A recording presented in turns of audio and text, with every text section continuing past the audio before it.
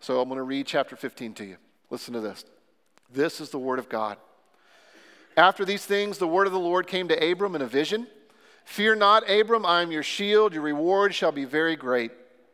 But Abram said, O Lord God, what will you give me, for I continue childless? And the heir of my house is Eliezer of Damascus. And Abram said, Behold, you have given me no offspring, and a member of my household will be my heir. And behold, the word of the Lord came to him. This man shall not be your heir. Your very own son shall be your heir.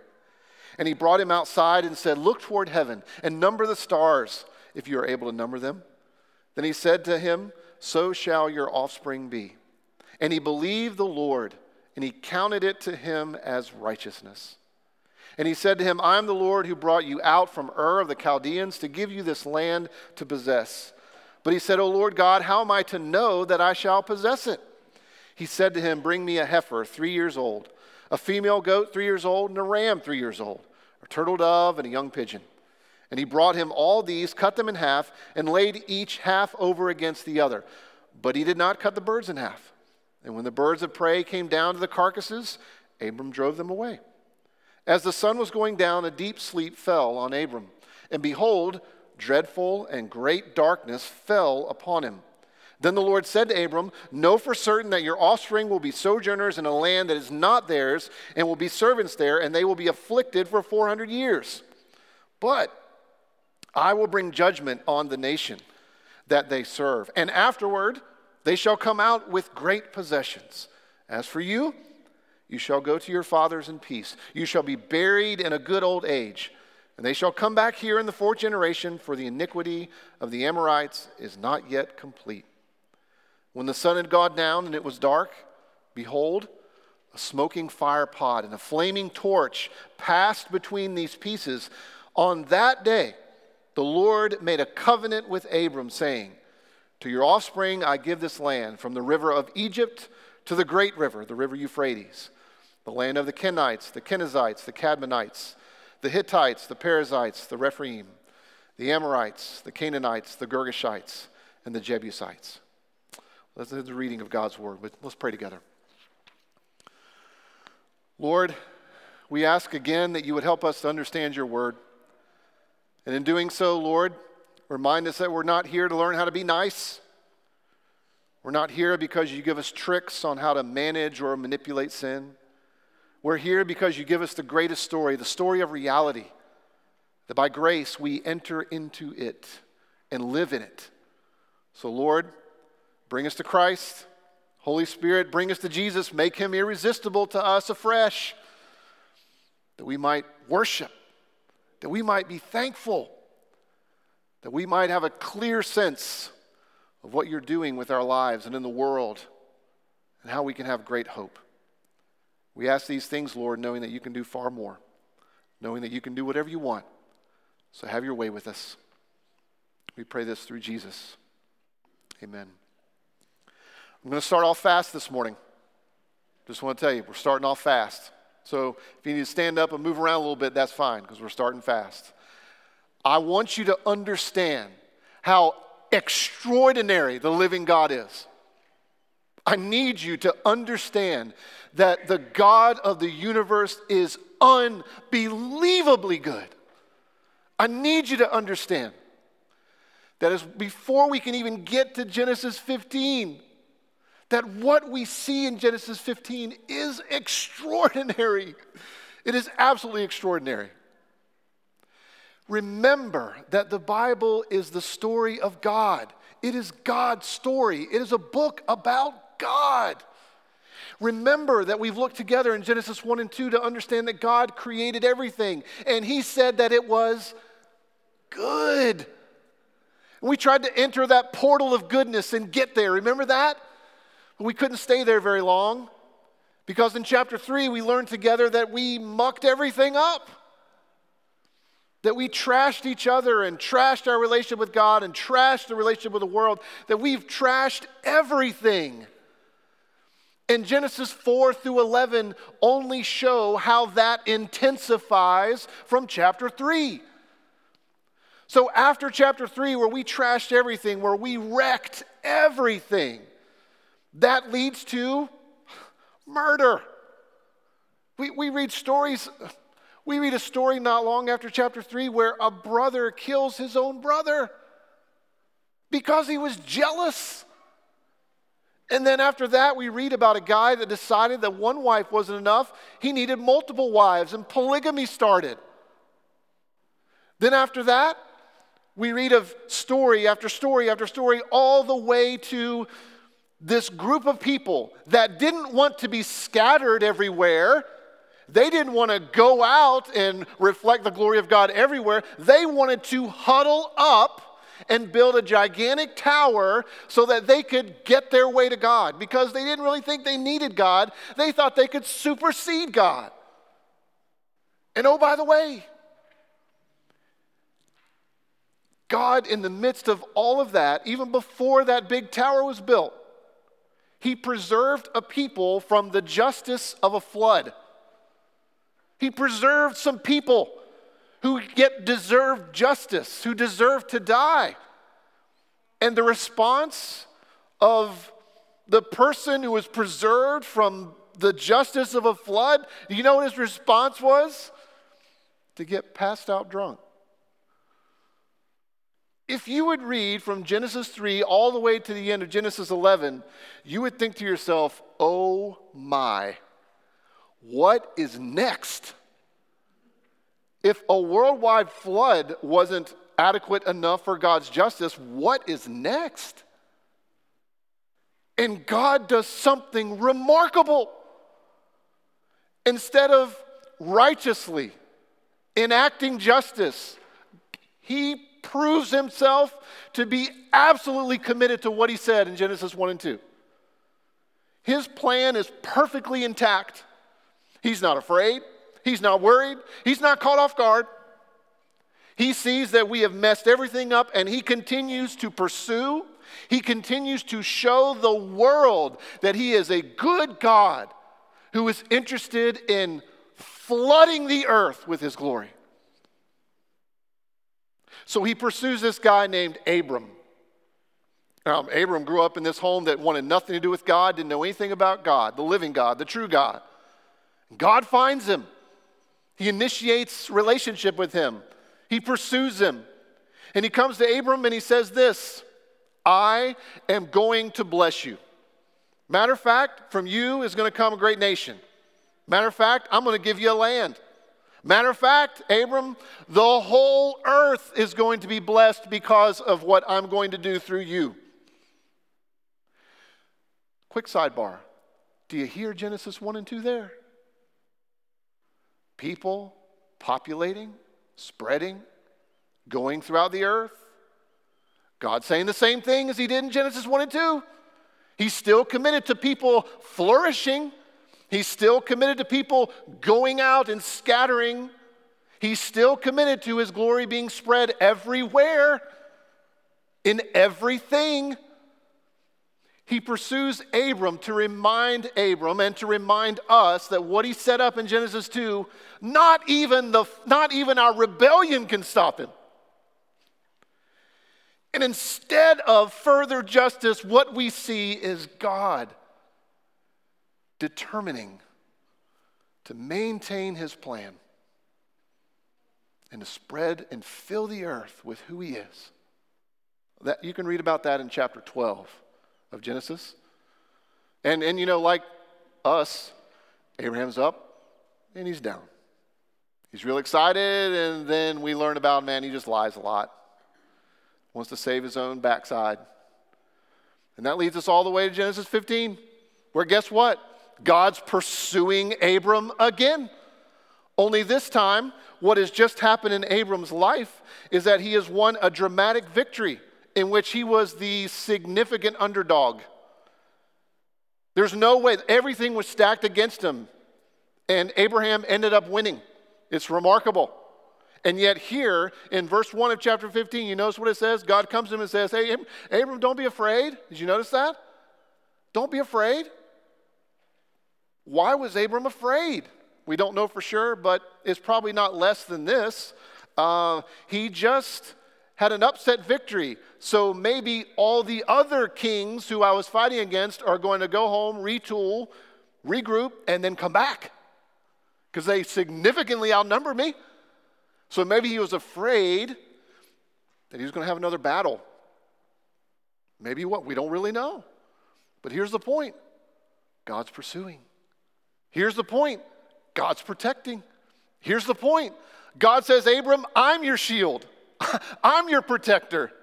I'm the one that many have thought the text actually says, I'm your great reward. I'm everything for you, Abram. That's all the background to get us into chapter 15. So I hope that you have at least a little bit of a glimpse of how amazing and extraordinary God is. That not even our rebellion against him could thwart his plans. So that brings us further into chapter 15. We're going to have two stops as we look at this chapter together. The first is Abraham's questions. Our second stop will be God's answers. Got it? Simple enough. We're going to look at Abram's questions and then God's answers. So God tells him in verse 1, Abram, don't be afraid. I'm your shield. I'm your reward. Don't worry about anything else. Don't worry about any kings. Don't worry about anything else. And Abram says to him his first of his two questions in verse 2. The effect of verse 2 is Abram says this, what are you going to do, Lord? Lord, I know that you have made me all these promises. You've said that from me is going to come a great nation. You're going to give me a land and all the families are going to be blessed. And Lord, look at verse 2 and following. I still have no child, but Eliezer is in my house. What are you going to do, Lord? What are you going to do? I'm in my mid-80s. I still have no child. With each passing day, the likelihood of me being able to affect another child coming into the world is decreasing. What are you going to do? What are you going to do? If you allow me to do another quick sidebar, go back and read the story of Abram and just look and think about how much God allows, humanly speaking, everything to be stacking against him. God's fine with waiting until Abram's in his late 90s and beyond. He's fine to let things just keep stacking against him to where everybody thinks he can't do anything. God does this all the time. It's amazing how the momentum is building in this story of Abram, where God is just letting things happen where we think, well, this is less and less likely that what you said, God, could happen. So Abram says, Lord, what are you going to do? In the ancient world, what often happened is if a husband and wife were getting upwards in age and they didn't have any child, they often would adopt, which is probably what happened here. They adopted Eliezer, and this was the agreement.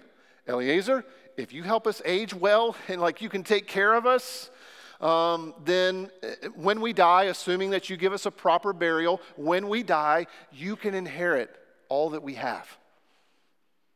So Abram was like, no child for me. I got this adopted child, Eliezer. He's the one that is my heir. That's what Abram's saying. What are you going to do, God? What are you going to do? And then in verse 8, we have the other question that Abram poses. Okay, Lord, how do I know? How do I know you are going to do what you said you are going to do? How do I know? Now, let's just pause right here and think about this. Because of our rebellion against God, we all have a deep soul problem. And that deep soul problem is expressed with two questions. What am I going to do? And how do I know? You ever thought about how applicable those questions are in our lives? Just think about your own life right now. Think about what's going on with work. Think about what's going on with your friends. Think about what's going on with your family. Think about what's going on with the fact that you're single. Think about what's going on with everything in your life. Tell me if these two questions don't come into your mind. What am I going to do? And how do I know? It is common for us to come into worship and think to ourselves, okay, what am I going to do? It's common to think, well, how do I know? How do I know I'm doing enough? How do I know I'm doing the right thing? How do I know that this is going to work? Do you see? These questions are so deep down within us that we can't live a day without experiencing those questions coming to the surface. I got this problem with my car. Well, what am I going to do? Well, they said they're going to fix it. Well, how do I know it's going to work? I guess time will tell. As you've walked with me in my journey of medical concerns over the last couple years, let me tell you, those questions are on my mind all the time. I get my original diagnosis. Well, what are we going to do? And how do I know? And just so you know, I didn't like either answer. Do you see how profound these questions are? If you will be honest and vulnerable and sincere in your life, you are asking the same questions that Abram was asking. What do I do? And how do I know? Well, that leads us to look at God's response, God's answers to Abram's questions. Here's God's answer. The first answer is this: God captivates our hearts through our imagination. Look at verse 5 and following. God comes to Abram. Abram says, God, what are you going to do? All I have is Eliezer right now, and that's fine, but that's not what you said was going to happen. I don't have a child yet. What do we do? And God says, Abram, come on out of the tent. Abram comes out of the tent. God says, look up at the sky, Abram. Do you see what he's doing? God's not simply just reiterating what he told him in Genesis 12. He's saying, Abram, use your imagination. Look at the stars. Can you number those, Abram? Can you number them? God says, that is what I'm going to do. That is how many people are going to be affected through what I am going to do through you. Beloved, if you're sitting here this morning, I really hope that that encourages you. Because when God said, Abram, look at the stars, can you number them? Guess what? They don't just have numbers, they have names. They represent people like me and you, who are a long way off from Abram, but because of Christ, that's what God was promising. People like me and you, connected to Abraham, because we believe in the same God. God's saying, Abram, look at the sky and know what I can do. I wonder if God didn't do that to Abram because living in a culture where you're outside a lot, living in a tent, traveling around, I would think that you would look up at the sky quite a bit. You need it for direction. You need to understand weather patterns. And every time Abram in his normal life would walk around and look up at the sky, guess what he would get to think about?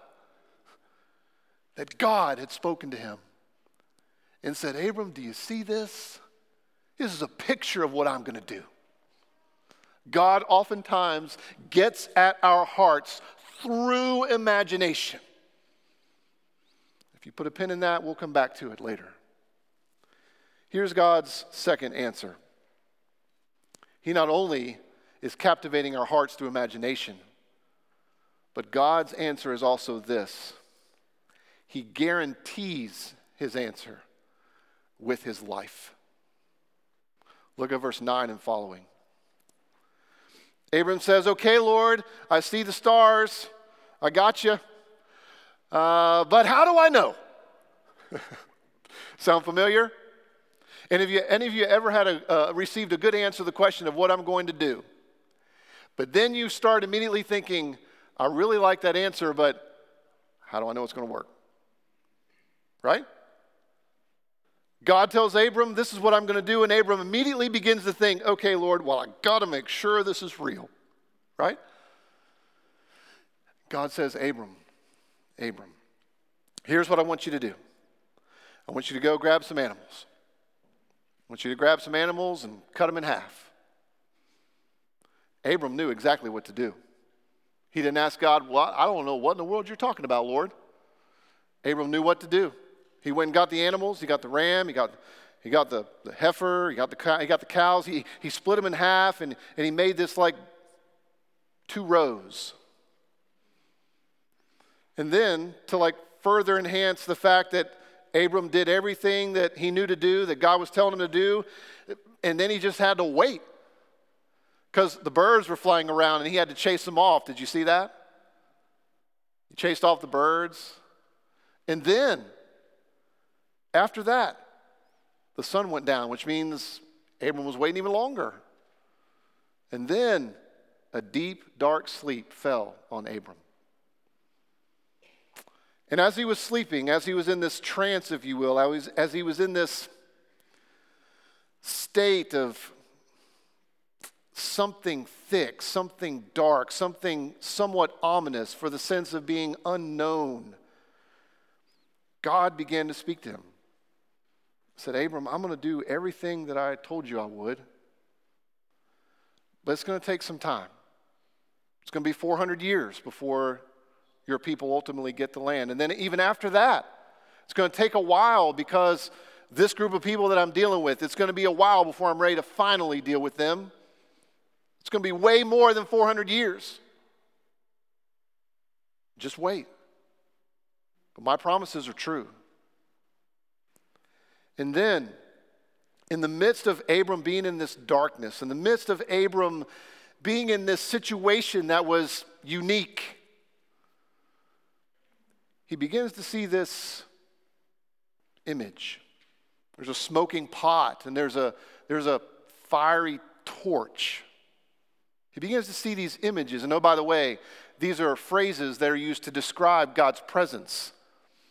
When the 10 Commandments were codified, this is the description of God. When he led his people but with a pillar of cloud by day and fire by night, the same description is describing God's very presence. Abram is in the presence of God. Sometimes I wonder if when he's in this dark scene and there's this smoke and there's this fiery torch, sometimes I wonder if it isn't like a lightsaber, that bzzzt, and you hear the hum and the movement of the hum of the movement. And you hear this and he sees this. It's not clear, but he is in the presence of God. And you might be wondering, what in the world is going on with this? Well, let me tell you. In the ancient world, when something was really serious, you ended up making a commitment to each other. The Bible calls it a covenant. It's a big idea. It goes from before time all the way through eternity in the Bible, this idea of covenant. And it's there to show us the seriousness of what is happening, that God and whoever is dealing with God, right now it's Abram, and how they're talking to each other, it's weighty, it's profound, it's important. It really, really matters. But a long time ago, instead of just signing a piece of paper, the two parties would act out the consequences if they didn't fulfill their commitments. So when they cut the animals apart, it meant to say, if I don't fulfill my side, then may it be done to me what I have done to these animals. You get it? They're acting out the consequences. They're illustrating the consequences of not fulfilling their commitment. And Abram is in this darkness, and he sees the smoking fire pot, the smoking pot and the flaming torch, and he sees this, and then guess what happens? You see, it's custom for the two parties to walk through together. It's even more customary if one party was of greater power than the other, then the lesser power would go through first. But here, do you see what happens? Only one person goes through the animals. Only one person goes through the aisle in between the halves of animals on each side. Only one. And guess who that is? God. Abram had to lay down, be still, and watch God be God. God walked through the middle, walked down this aisle with animals on both sides to say, Abram, I'm not only going to fulfill my part of the commitment, I'm going to fulfill yours. I'm going to do everything, Abram. Beloved, that's what we think about when we think of grace. That the message of the gospel, the message of Jesus, is that God pursues us and saves us. The message of what Jesus has done is that He's paid it all. He's done absolutely everything that we need to bring us to God. We are to receive what He has done. It's not a bargain.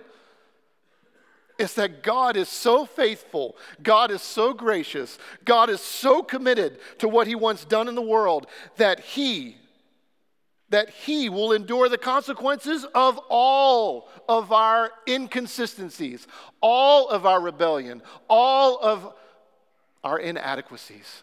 He does everything. Because you remember there was another day in which darkness fell. You can read about it in Mark chapter 15. It was around noon, text says, and darkness fell, and there was a guy who was hanging on the cross. And it was there that Jesus was ripped up, enduring all the consequences of all of the rebellion of all of His people. It was that day that He would fulfill all the obligations that we have to our holy Father. It was on that day that Jesus, in perfection, absorbed all of the wrath of God and consequences for our sin. All of it.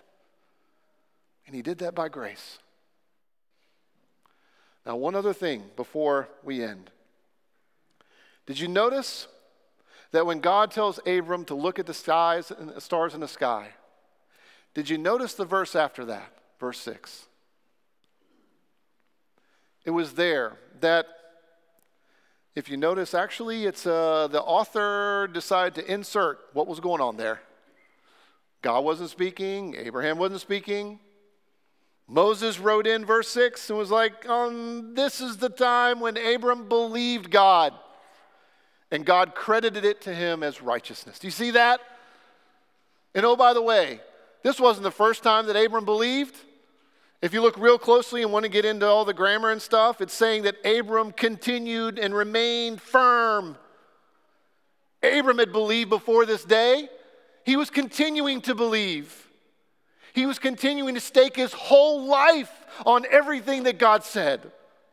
And God granted him righteousness. God credited that to him, gifted it to him, because he didn't have it. God said, I'm going to give it to you, Abram. And then He acts out this amazing scene that we just described. Beloved, the only way that our souls are ever going to answer the question, what do we do? And how do we know? Is to understand that those answers find their solution in Jesus. That He has done everything. And the reason that we know that He's done enough is because He said it.